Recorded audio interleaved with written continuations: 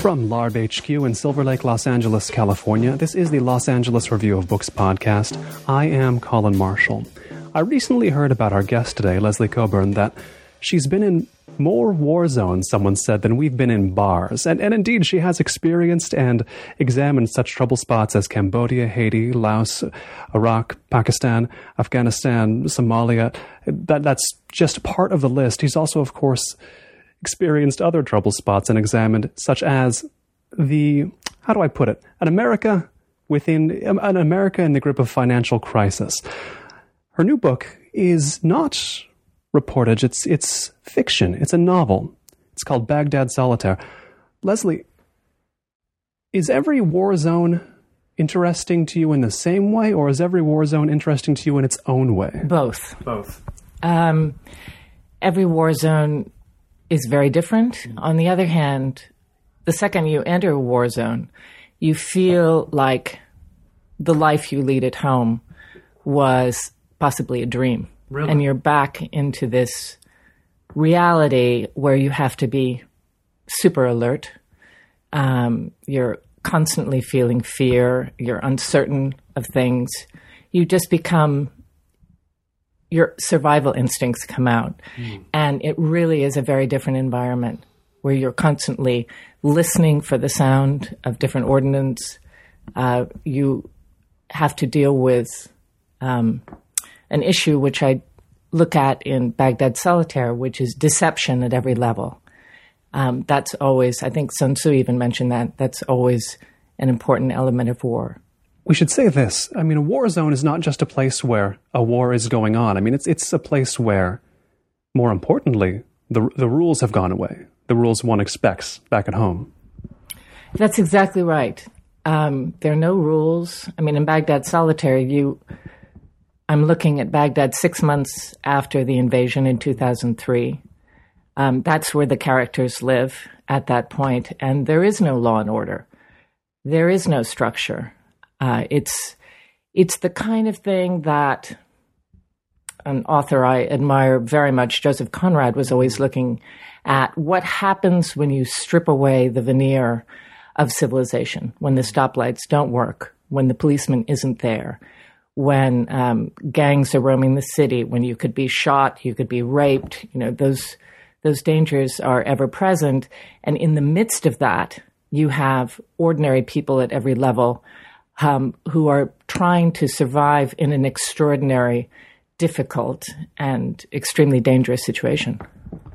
Tell me what about Baghdad at that time, or even now, you found was better to capture with fiction than straight reporting. What about that place, that time, makes fiction the tool to use? Well, I think you could apply, those tools in practically any war I've been in. But I think that I was trying to, I had done a lot of coverage in Baghdad. I'd done a couple of 60-minute stories. I'd covered Iraq for Vanity Fair as a correspondent for Frontline, over the years. So I'd experienced it under Saddam, and then I'd experienced it through both Gulf Wars. It was simply at that time when I'd already tackled it through so many journalistic outlets, and I thought, you really can't deal with this situation except in fiction. And the reason is, I think that, when an audience is watching a 60-minute story or is reading Vanity Fair, they're reading something that's already digested by the journalist. The journalist has found the people, has struggled, has gotten the interview, has done all those things. The readers are not, you're not bringing them along in a sense. You're just presenting.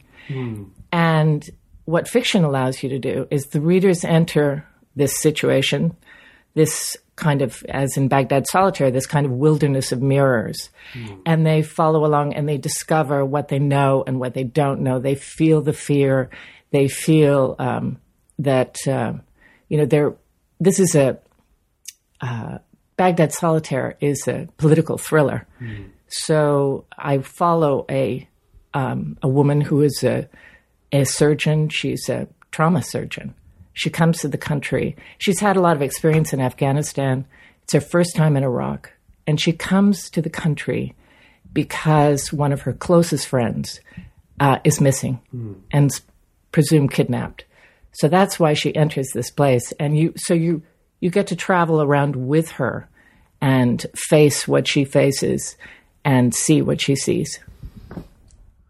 Reading journalism, then, you know the journalist had the experience. You're reading the fruit of that experience. Reading fiction, you, the reader, are more like having the experience. But here in Baghdad Solitaire, you're able to put yourself back in the mind of somebody who has never seen Baghdad before? Yes. Now, tell me about Baghdad the very first time you saw it, which is, of course, before the current war. What were your initial impressions the very first time you were there? Well, the first time I went to Baghdad was in 1991. I spent the summer there. I was with my husband. Together, we produced and directed a frontline called The War We Left Behind. At that point, I'd covered the first Gulf War, both in Saudi Arabia and in Israel.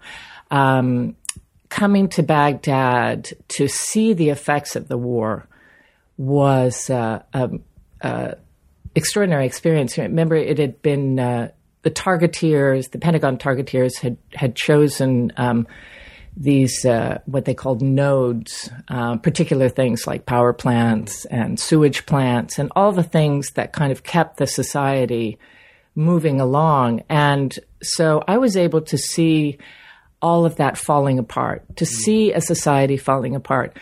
At that point, I interviewed, for example, pediatricians in Iraq, and they said that the biggest problem for children before the first Gulf War was obesity. So it was a little bit like the United States. And after things started falling apart, once sanctions were in place, I saw, hospital wards full of kids with cholera. I saw middle-class Iraqi women who had once been fashionably dressed at auction houses selling their furniture, their jewelry, their books. So I witnessed that, the currency was going crazy. So it was a period of disintegration. So to come back later, I came back at various times, but coming back again after the occupation in the Second Gulf War I was able to compare the two to see. But the first time, although Saddam had the place in a very tight grip, it was really terrifying for example, some of the people that we wanted to speak to. It was terrifying for them to speak to us because they knew that the consequences could be that they could be thrown into Abu Ghraib and just disappeared.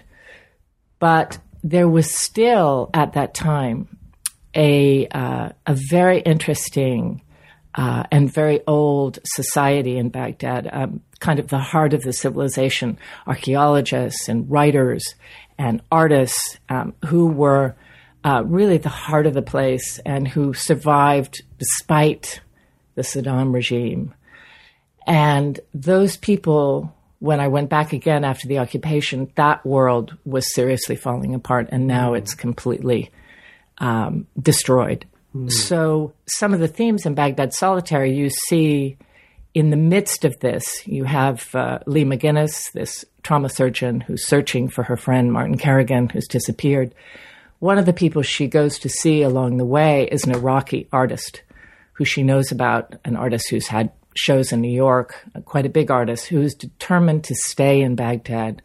She finds this woman, Layla, in her oasis in the middle of Baghdad. It's a beautiful garden of palms, and she's got her extraordinary pots, and the house is full of books, and it's the sort of the heart of the civilization that cannot withstand the violence and the pressure of this war. And what does it take to be someone like Layla who is a holdout, who wants to stay in Baghdad, which, as you described, is not just a city crippled, but now one destroyed? She's growing her own vegetables at home.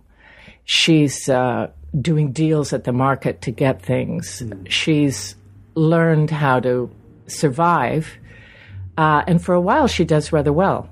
But in the end, it's increasingly difficult, and it well, I shouldn't give it away, but I think that it's very, very hard when you put people in those circumstances to survive. And I think that she is this great force for life, and she's part of the great humanity that's fighting against this humanity that comes whenever you have such a huge conflict.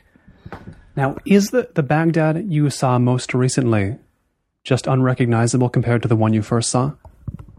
No, I don't think so. It's not unrecognizable physically, although parts of Baghdad, of course, were bombed. Other parts got a lot shabbier. But what's unrecognizable, I think, is the society in Baghdad. A lot of it. There were, at the end of the Second Gulf War, you had some 5 million refugees, internal and external. That means hundreds of thousands of people moving across the border to Jordan, others moving across the border to Syria, where, of course, now they face another conflict. Yes.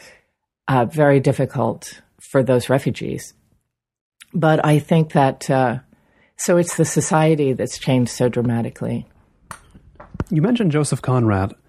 When did your interest begin in that thin line between, on one side, we have society and civilization, on the other side, we don't have either of those things? So when did you start looking at that line? Well, even while I was a student at Yale, I was I came out of the Yale English department. I was also very interested in anthropology.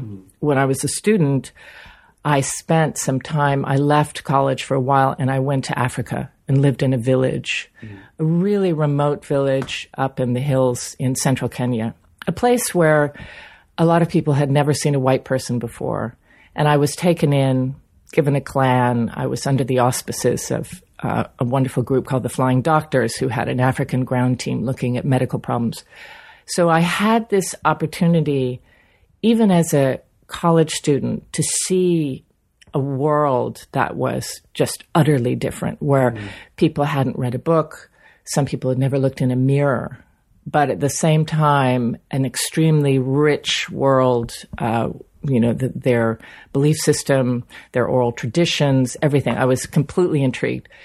And I was reading Conrad at that time. I was reading Heart of Darkness. I was reading Lord Jim. I was reading Nostromo. I was reading all of this work, and was so fascinated by it, as also I was reading Graham Greene, that when I first became a journalist, when I first joined NBC News in London as the most junior person there, my fascination really was with small wars, wars which were proxy wars at that time. The Cold War was going on, and there were proxy wars going on all over Africa, and all over the world. And I wanted to, I think, become a journalist because I wanted to go back to Africa. Oh. And so I think that in a way, my literary interests drove my journalistic interests. And in a way, the kind of the work I've been doing for 30 years as a journalist was all material for this fiction that comes out in Baghdad Solitaire. I'm glad you mentioned Graham Greene, because I think any reader of Baghdad Solitaire will, if they have read Graham Greene before, they will think, oh, okay, this is maybe the continuation of things that will have fascinated them reading Greene. A theme like places is too small a word. Regions like the Middle East and Africa, and how they've seemed to exude opportunity to countries like America, but it's opportunity that is always frustrated. And this is a theme Graham Greene worked with. Tell me, what did he know about American and other Western intervention in places too foreign for it to handle? I'm a tremendous fan of Graham Greene. And that came about because I found myself often in the same places where Greene was. He wrote one of his earliest book was Journey Without Maps in Liberia. That was one of my first assignments, to go to Liberia. I was looking at flags of convenience. I was looking at the America-Liberians. I saw tremendous I saw, that society falling apart as well, and really had a tremendous, I could see by being there what he'd done with that book. Likewise, The Comedians, which is one of his truly great books about Haiti.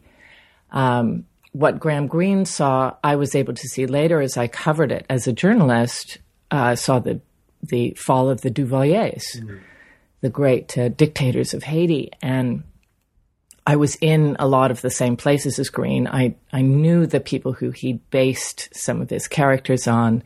Petit Pierre was a friend of mine called Oberlin Jolicoeur. And I stayed always in Chambre 11 at the Olafsen, which was the hotel that he used as the Trianon. In fact, when he placed the body in the bottom of the pool, that was my view as I woke up in the morning. So I think I really had a strong sense of what Greene was trying to get at. And if someone thought Baghdad Solitaire was a continuation of that, I would be extremely flattered. I think that he saw the flaws of believing that you can control these situations.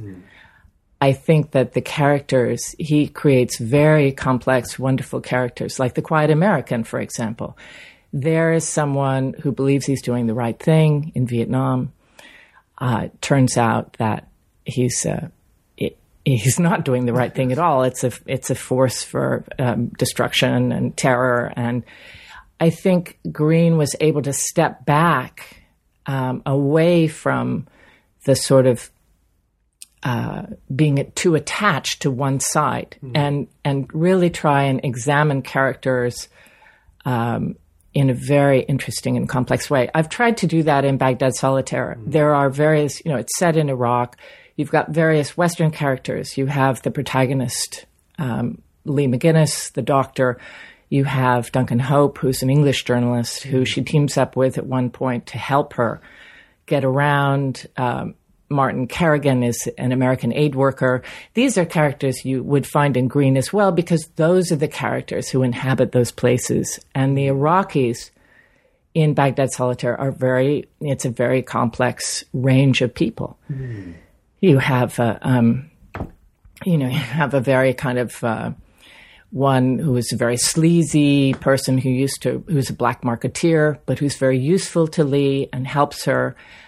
There's someone who is a very principled nuclear physicist who'd been in Abu Ghraib for a decade in solitary confinement. You have the beautiful Layla, the artist, who's trying to shore up the little bit of civilization that's left in this wrecked society. So there are a number of permutations. You try to reach, and then you put all these people together and see how they interact. Now, you have, of course, written a different novel than Graham Greene would have written about modern Iraq. But was that on your mind ever? What he would have said, or what indeed Conrad would have said about Iraq these days? They would have all said, you three would all say different things, I think. But did you wonder, did you speculate about that? I don't think so. Not so specifically. I think that those kinds of writers, along with, this is a political thriller, so there are other writers who I think about in terms of the brilliance of capturing something, like Eric Ambler and State of Siege, or Journey into Fear, or Martha Gellhorn and her Collier's work in Spain, or her work in World War II. You think of how they captured things, and it really pushes you to try harder and harder and harder to convey the truth. What have you learned to look for when a dictator falls? That's an interesting question. Who's taking advantage of it? And that means a lot of things. In the case of Iraq, the fall of Saddam opened up a lot of old wounds. There were a lot of groups who'd been sort of down, kept under control. Not just Sunni and Shia, what we understand now, but groups inside the Shia community, groups inside the Sunni community. So looking at, it's kind of like wolves tearing apart a carcass.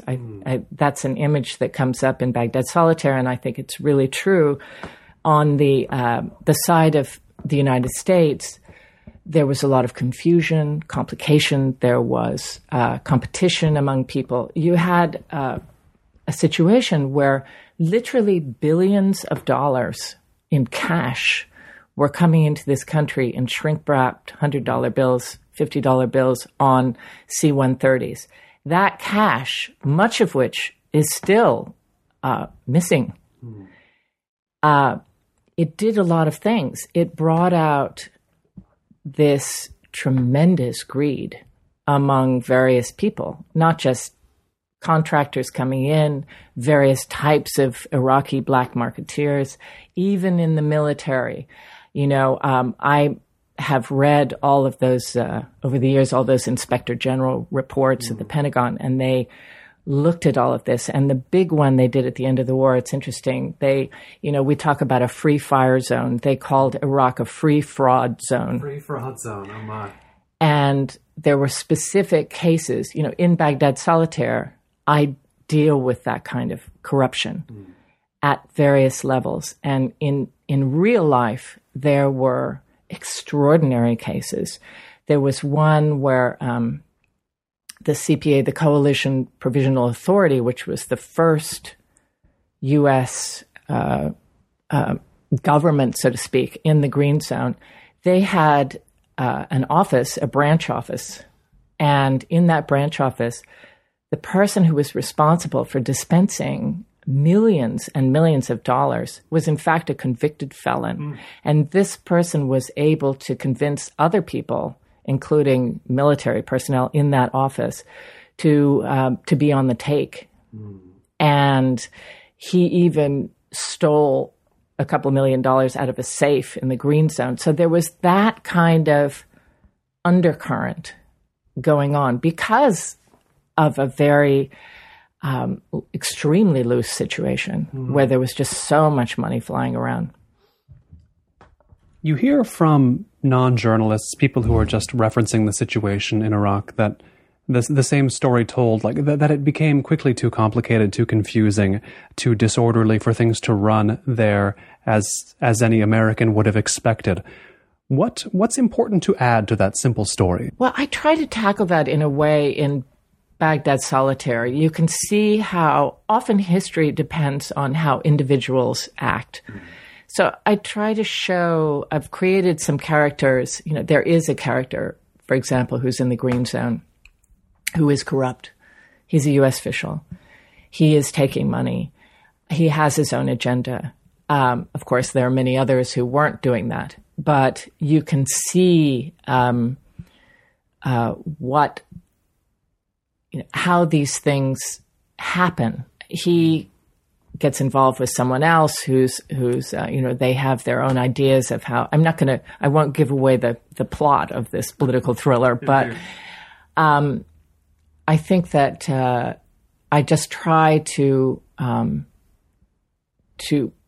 show what everyone on the ground knew. There were things happening there that really didn't get pointed up in the press. The Iraqis on the ground, who were the ones who hated Saddam and were very excited about the U.S. coming in, many of them were disappointed. I think there were people who felt there were promises not kept. And that all comes from situations where maybe there would be money set aside for really important things, and the money would get stolen. Nothing would get done. The building would fall apart, and they would say, how is this better? So I think it isn't a simple story. There were a lot of complications. Of course, you can say, when you have this very dramatic situation of war and things falling apart, there's a resistance that's in the shadows all the time. They're blowing things up. That it's complicated. But I think that in the novel, I try to bring out some of the things that that we didn't really hear about quite so much. And some of those broken promises of Reconstruction are in there. There is that quiet American idea that America thinks it can go in and fix other older societies. That itself also seems a bit too simple, that America is enslaved to a naive notion. I mean, how true or false do you think that idea is? Oh, I think it's completely false. In my experience of U.S. foreign policy, this naivete is non-existent. And really, in any situation like this, you have American officials, American intelligence operatives, and people on the ground who know a huge amount about what's going on, who know the entire bios of everyone in the resistance. So I would say that I've never bought the notion of naivete. In Baghdad Solitary, you have some Americans who, I don't want to give away the plot, but you have Americans who are really trying to tackle this situation and who, in fact, are fighting the forces of corruption and cover-up. And in the end, in certain small ways, they prevail. Those people who you will find in any one of these situations are very knowledgeable. So I think that the problem you get is you might have someone in the embassy in Baghdad or the embassy in Sana'a in Yemen who knows more about this country than anyone else alive. The question is, are they being listened to?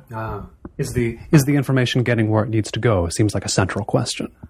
Exactly. And with these huge bureaucracies, first their information has to get up through the State Department. Then hopefully it will make its way over to the National Security Council or at some meeting where you have the Pentagon involved as well. And often it doesn't get there. You know, before the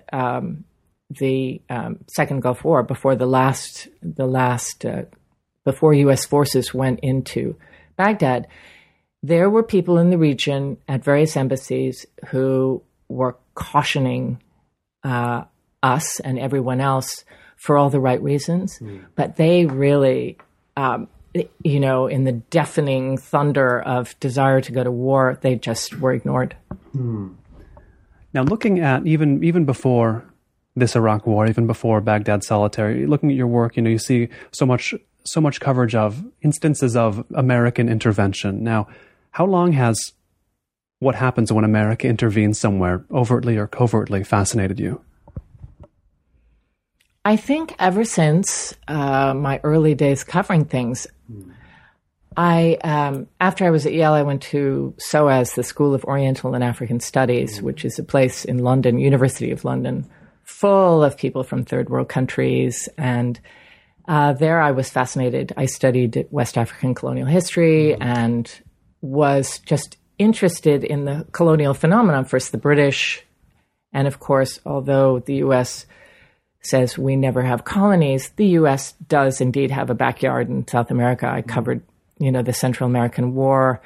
That was the first war I really covered, aside from looking at some of those conflicts in Africa from afar. But I think that it's fascinated me for a very long time. What's something Central America taught you quick? Something that it taught you early? Central America, of course, being able to look at it now, years after the fact, what I learned at the time during that war and in the Reagan administration, I saw how a covert operation works. I was able to really dig deeply into that situation. And in fact, I did a story for CBS years ago called The Dirty War, where some of the people who were highly placed in the Contra operation came forward and talked in the film because they were having problems with how that war was being run. I saw the complications of any situation like that, where you think whenever you try to look at something in a very simplistic way, you'll find you're wrong. It's not that simple. And Nicaragua is very complicated. Look, now you have people who were Sandinistas, the Ortegas, they are now, in fact, very close to the church. And that would have been bizarre at the time because they were close to the liberation theologists at the time. They were not close to the church, the conventional, the traditional church, which was much more conservative. So alliances change. And I saw that at the time, and it's a good lesson to learn. And it's been very useful in places like Iraq and places like Afghanistan. In Afghanistan, I covered that war through many generations of leadership. I was first in Peshawar in 1985 during the Russian war. I was in Afghanistan in 1993, 1996, 1998, and into after the U.S. went in. I was there as late as 2005. So every time you go, it's like reshuffling the cards. It's a different combination of people running things. You see old faces, but they have new position. So it gives you a certain humility about making pronouncements about a situation. You learn that things change. And I hope that some of that uncertainty comes out in Baghdad Solitaire in looking at Iraq. Things change. You're not sure. Is that person a worthy aid worker, or is that person a spy? Or is that person training forces for the Mujahideen? Who is that person? Those questions come up in the novel a lot. They're questions that'll complicate anybody's experience in a place like that, but they'll especially complicate a journalist's experience, will they not? If you're in a hall of mirrors, getting a fact is going to be a struggle sometimes, right? Yes, that's right. It always is. So you make choices about who you feel you can trust, and you rely on really good recommendations. And also by being able to, if someone says such and such is true, you're going to have to try and track it down yourself. Was there an attack in a certain place? Okay, can you see are any of the bomb casings still there? Yeah. Is there a serial number? You're really trying to find things. You're trying to get a hold of documents.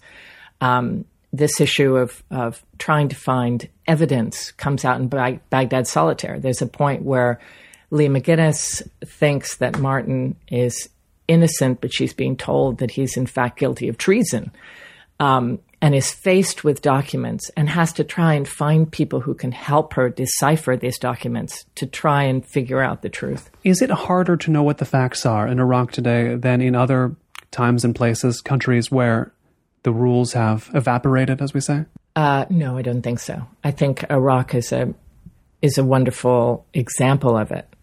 I think the situation now is, it's very worrying. You have all the signs still of the problems of the Civil War. You have a government that some people have no faith in whatsoever, although there are a few people in that government who I've known for years who are really impressive people, not just as survivors, but are very good people. So what will happen there? Again, so much of history depends on individuals.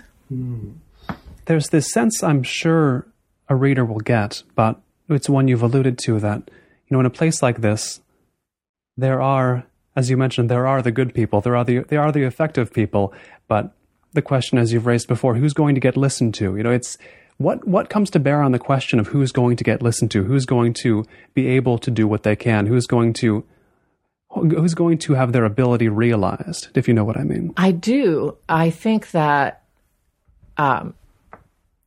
again, not wanting to give away the plot, but sure. I think in Baghdad Solitaire, you have a situation where there's someone who is a very good person who is trying to get the truth out, and who's really in danger of being framed and being executed. So is he going to get that information out before that happens and before his reputation is destroyed in the meantime, which is very easy to do? Evidence planted, things distorted. So is he going to be able to do it? And it really depends on, as in any of these situations, it depends on the energy of that person. What alliance does he have? Does he really have people in high places who are watching out for him at all, or is he on his own? Now, at the top of the interview, I mentioned your documentary on the financial crisis, American Casino. Tell me what it was like for you to not look at America's troubles internationally, but the troubles that go on within America itself. That was a very interesting experience. American Casino was something, my husband Andrew Cockburn and I did that together. And we started working on that 9 months before the crash. It was January of 2008. We'd seen this rumbling in the market. We'd seen evidence of problems. And there were starting to be, auctions on the courthouse steps and foreclosures. So both of us dropped everything because we thought, and it was a gamble, really, we thought, this could be as serious as 1929. And of course, as journalists, you look at that and you just want to be there in the middle of that. And we started filming American Casino. And of course, our hunch was right. And the people who we had relied on who said, this is very unstable, they were right. So it was as dramatic as covering a war, really. I thought, we shot this we shot American Casino on the one hand in Baltimore, then we came out to California, Stockton, that area. These areas were ravaged by the financial crisis. They were ravaged in the way that I think about neighborhoods of Baghdad being ravaged when people have no more money, when they're having to sell their belongings, when they're not sure about whether they're going to lose their house. It's different. You're worried about whether some militia might come along and take your house. But in this case, you're worried whether the bank is going to take your house. It was so dramatic and continues to be dramatic that switching from covering wars and foreign affairs to this domestic crisis seemed obvious. What were the important questions to your mind to ask about what was going on at that time in America? How did you follow the line from Main Street to Wall Street? And to really understand it? How did you take that person who was losing their house in an auction on that day? How did you follow their paperwork through to an instrument held by Goldman Sachs that had been done at the time when the Secretary of the Treasury had been running Goldman Sachs? How did you do that and really understand each step along the way and allow other people through the film American Casino to understand it too? And that was the great challenge. And I felt that there eventually would get a lot of coverage, but would those connections be clearly made? And I think we were able to do that. I was really pleased with that. A few years now after American Casino, would you consider this to be an aftermath period of the financial crisis? I guess that's how I always hear it described, but have the questions changed about, what is financially going on in the States? Well, I think I try to keep up with some of the same issues we were looking at. Foreclosures, for example. There was a period when foreclosures slowed down in certain areas. But in Baltimore, for example, one of the places we were looking at in American Casino, I see that as of July, foreclosures have tripled in the past year. So things that were kept in abeyance by either city officials, state officials, have really come back and heated up again. And I think you're seeing that in different areas. Of course, it's quite complicated. You have parts of California that are bouncing back. Right. So this is something, because I've been deeply involved in Baghdad Solitaire, I haven't been going around those neighborhoods in California seeing what is happening here. And that's, it would be great for someone else to take that on now.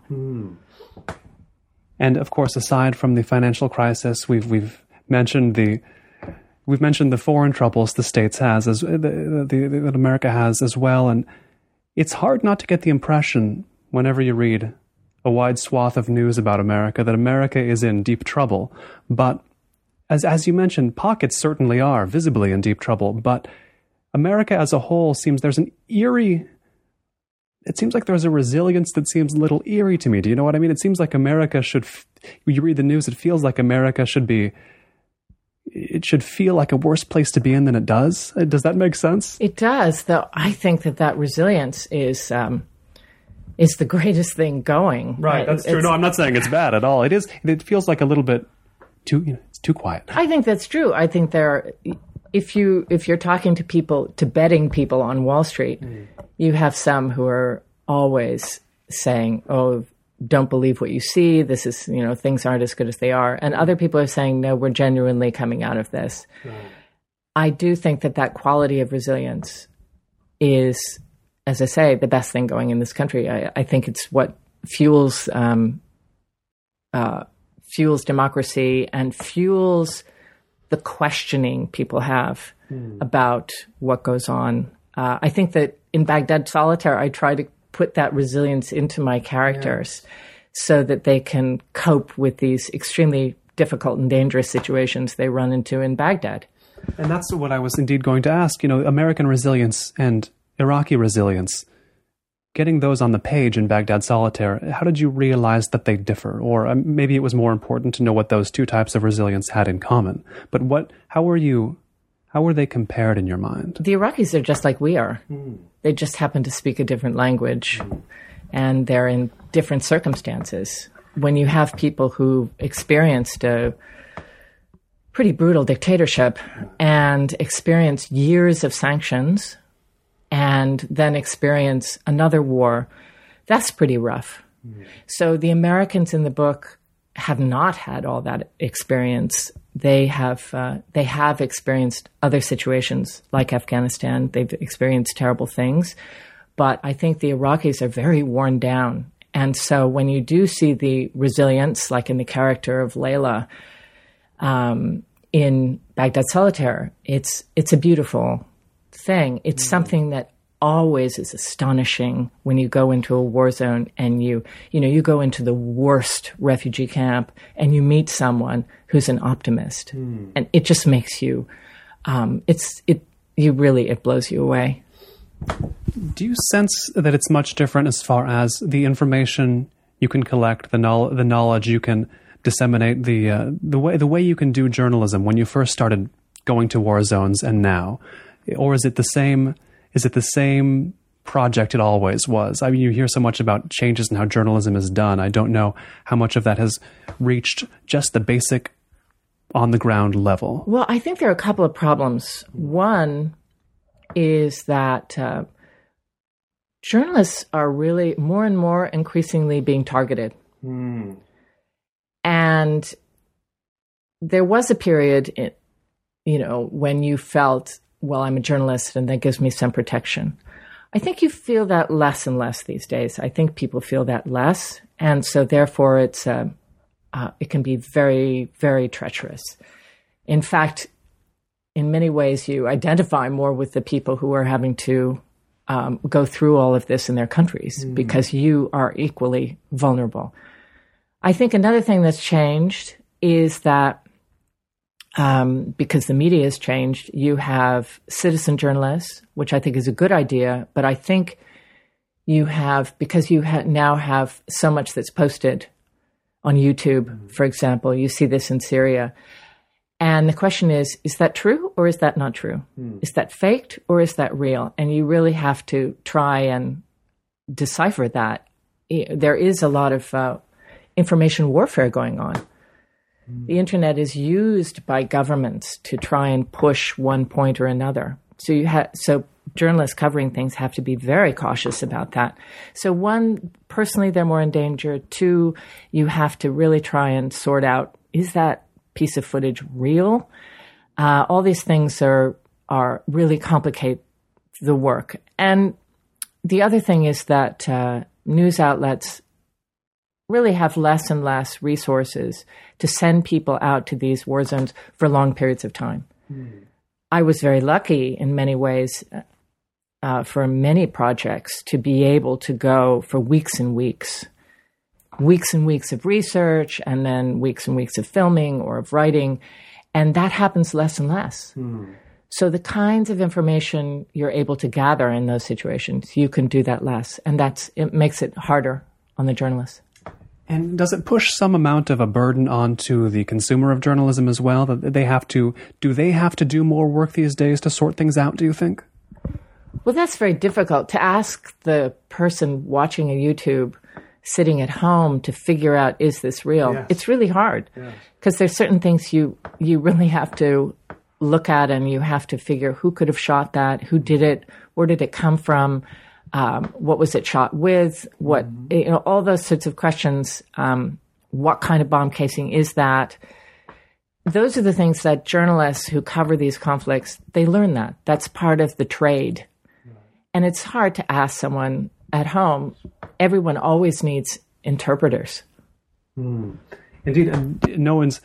I was about to say no one's asking them to do it. I wonder if it's just a burden that has sort of fallen upon them. Do you know what I mean? No one, I don't think, would say the listener, the reader, the watcher needs to sort this out for themselves. But it's just been kind of thrust upon them recently, hasn't it? I don't think it's changed so dramatically recently, but I do think those, the complications are there, and I think that's why I'm dealing with one of the themes in Baghdad Solitaire is deception. Yes, indeed.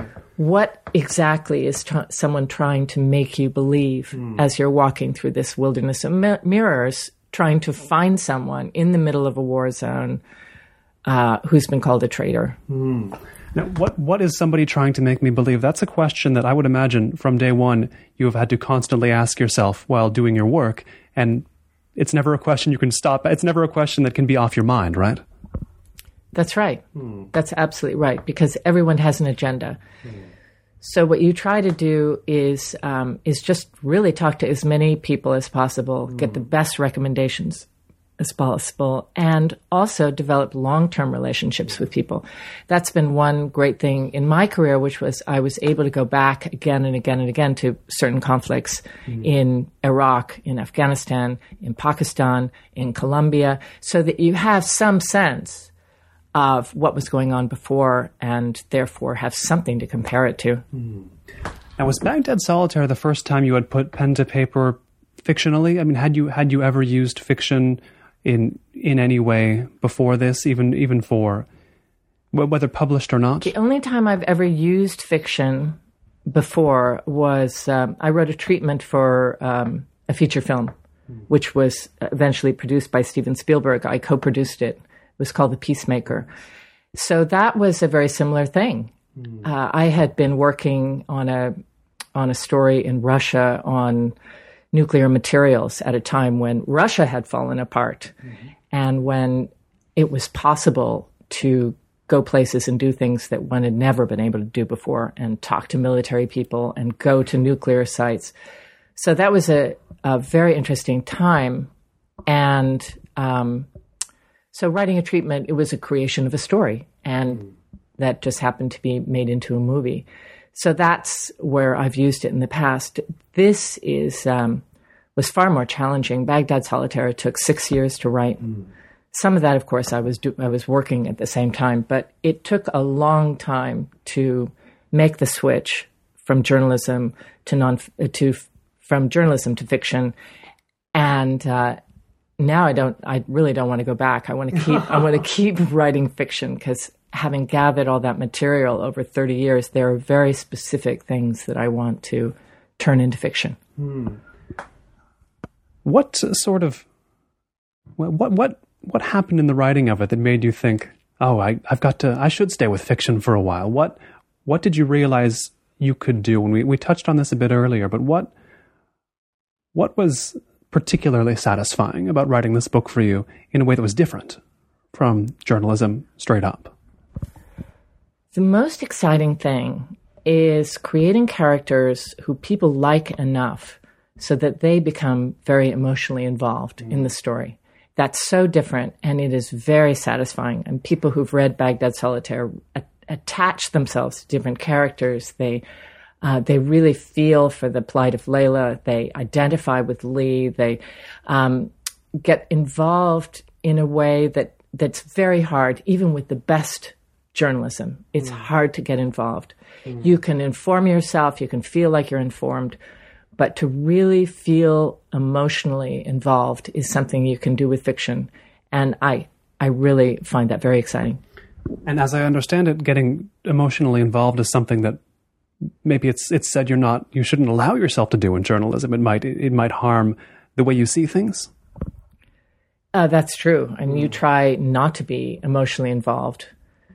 And even if you do get emotionally involved, you know that you have to touch all sorts of bases in order to give a picture that people, you really want, in journalism, you really want it to a certain extent. You want to dig for the facts, but also you want to introduce your readers or your viewers to people and let them make up their own mind. In fiction, you are, again, people make up their own mind, but they find certain universal elements. I mean, people have talked about Baghdad Solitaire in the way of you have this very inhumane situation, a terrible war, destruction, and you find in the midst of that, at every level, the humanity there. There is a sense in which, in a book like Baghdad Solitaire, you're putting your characters to the test right away, just given the circumstances they're in. They're thrown right into it's. People say that being in not just a war zone, but any place where, as we say, the rules have lifted, it does reveal who you are to yourself. These characters, they get that quickly in your book. Tell me a little bit about the challenge of that, because I'm trying to explain what I mean a little bit better. But with a fictional character, you have a character before they're tested, and you have a character when they're tested, if you know what I mean. And it seems like in Baghdad Solitaire, how could they not start getting tested right away? Do you know what I mean? Yes. When the protagonist enters the country, she's traveling in a convoy from Jordan. That's a very scary road. It was scary at the time. And in fact, their convoy gets attacked. So right away, people respond to a very violent situation. I'm fascinated by what happens to people when you put them into those situations in war. The people that you think are the strongest, sometimes are the weakest. The people you think are completely hopeless and weakest are, in fact, the people you really can rely on. And this study of character, it's a little bit like Joseph Conrad in Lord Jim. It's what happens to you when you're on the edge like that, when you're on the brink.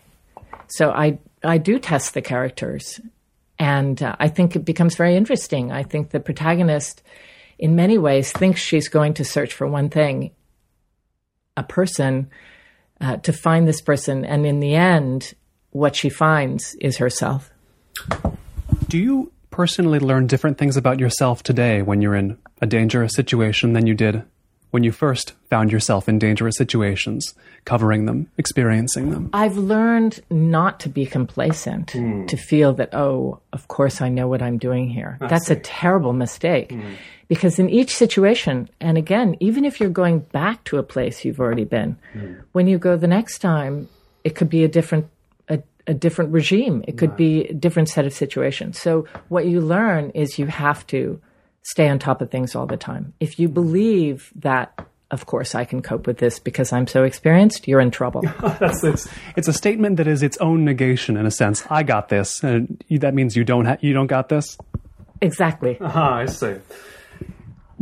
Is it possible to really internalize the idea that, maybe I'm not ready for this, but I will ready myself by throwing myself into it? Do you know what I mean? Can you really believe that? Can you really say, well, this is maybe not something I'm prepared for in all ways, but by some way or another, I can ultimately handle this? Yes, because there's certain tools that you can use. I mean, even Lee, the protagonist in Baghdad Solitaire, she's learned enough from her experience as a doctor in Afghanistan. She's learned enough to know that she needs to touch bases in Baghdad. She needs to find certain people. She goes to see an Iraqi doctor who she's known. They've gone through part of their medical training together in Baltimore. She knows to do that. She knows to ask questions, and that is, that's something that's what gets you through. I mean, really, in every difficult situation I've ever been in, there was something new to learn. I mean, I'll give you an example. Being in Somalia at a very bad time, before U.S. forces had gone in, there was a raging famine. It was so bad that you would drive down the road in Somalia and just see tattered clothes and skulls and crossbones. You know, people were dying on the side of the road, and you would come to these out in the boonies. Some wonderful aid group would be sitting there stirring gruel for 3,000 children who looked like little birds. In that situation, traveling around in very dangerous circumstances, learning that there were a lot of different clans, that you had to pick up someone from a certain clan in order to make it and survive a checkpoint, learning all of that. Every time you go into a situation, you learn things that you have to learn while you're there. So it really helps to be a quick study. I don't know if you know when you'll next be in Baghdad yourself, but when you're there, what are you going to look for? What are your eyes going to be open for the next time you see Baghdad? I think going back to Baghdad, I would first go to old friends to see what the situation is, to see how they are. The book, Baghdad Solitaire, is now in Baghdad. It's oh, really? Yeah. That I didn't know. It's being read at the moment by various people. Hoshai Zabari, who's the foreign minister, various people in government have a copy. So we'll see what they think of it. I'm sure they'll all be looking for themselves. Those are the readers. It's not necessarily the American readers you're worried about. It's the people who are in Baghdad right now reading it, who you think they can be the judge of how I've captured this, right? Well, I have had something very gratifying happen, which is I got an email from a former Marine officer who was in Baghdad and in Afghanistan, but really was in Baghdad and really understood the place, I think. And he read the book. He wrote me and he said, I've read 90 pages. I had to put it down and I'm reading the rest in small chunks. And when he finished, he said, you nailed it. And it's that kind of person who I was very, very happy about that. You nailed it. What higher praise can there be? Yeah, he said, you took me back there. You know, you captured what was going on. Now, of course, it's a big war. You could write 100 different books about that war, and it would capture different pieces of it. But to be able to, in this limited world of this political thriller, to be able to capture that, to make him feel and smell and taste Iraq again, was very exciting. I've been speaking with reporter, documentarian, and now novelist Leslie Cockburn, author of the new political thriller, Baghdad Solitaire. Leslie, thanks so much. Thank you. This has been the Los Angeles Review of Books podcast. I've been Colin Marshal. Find more from me at colinmarshal.org and more from the LARB at lareviewofbooks.org. Thanks.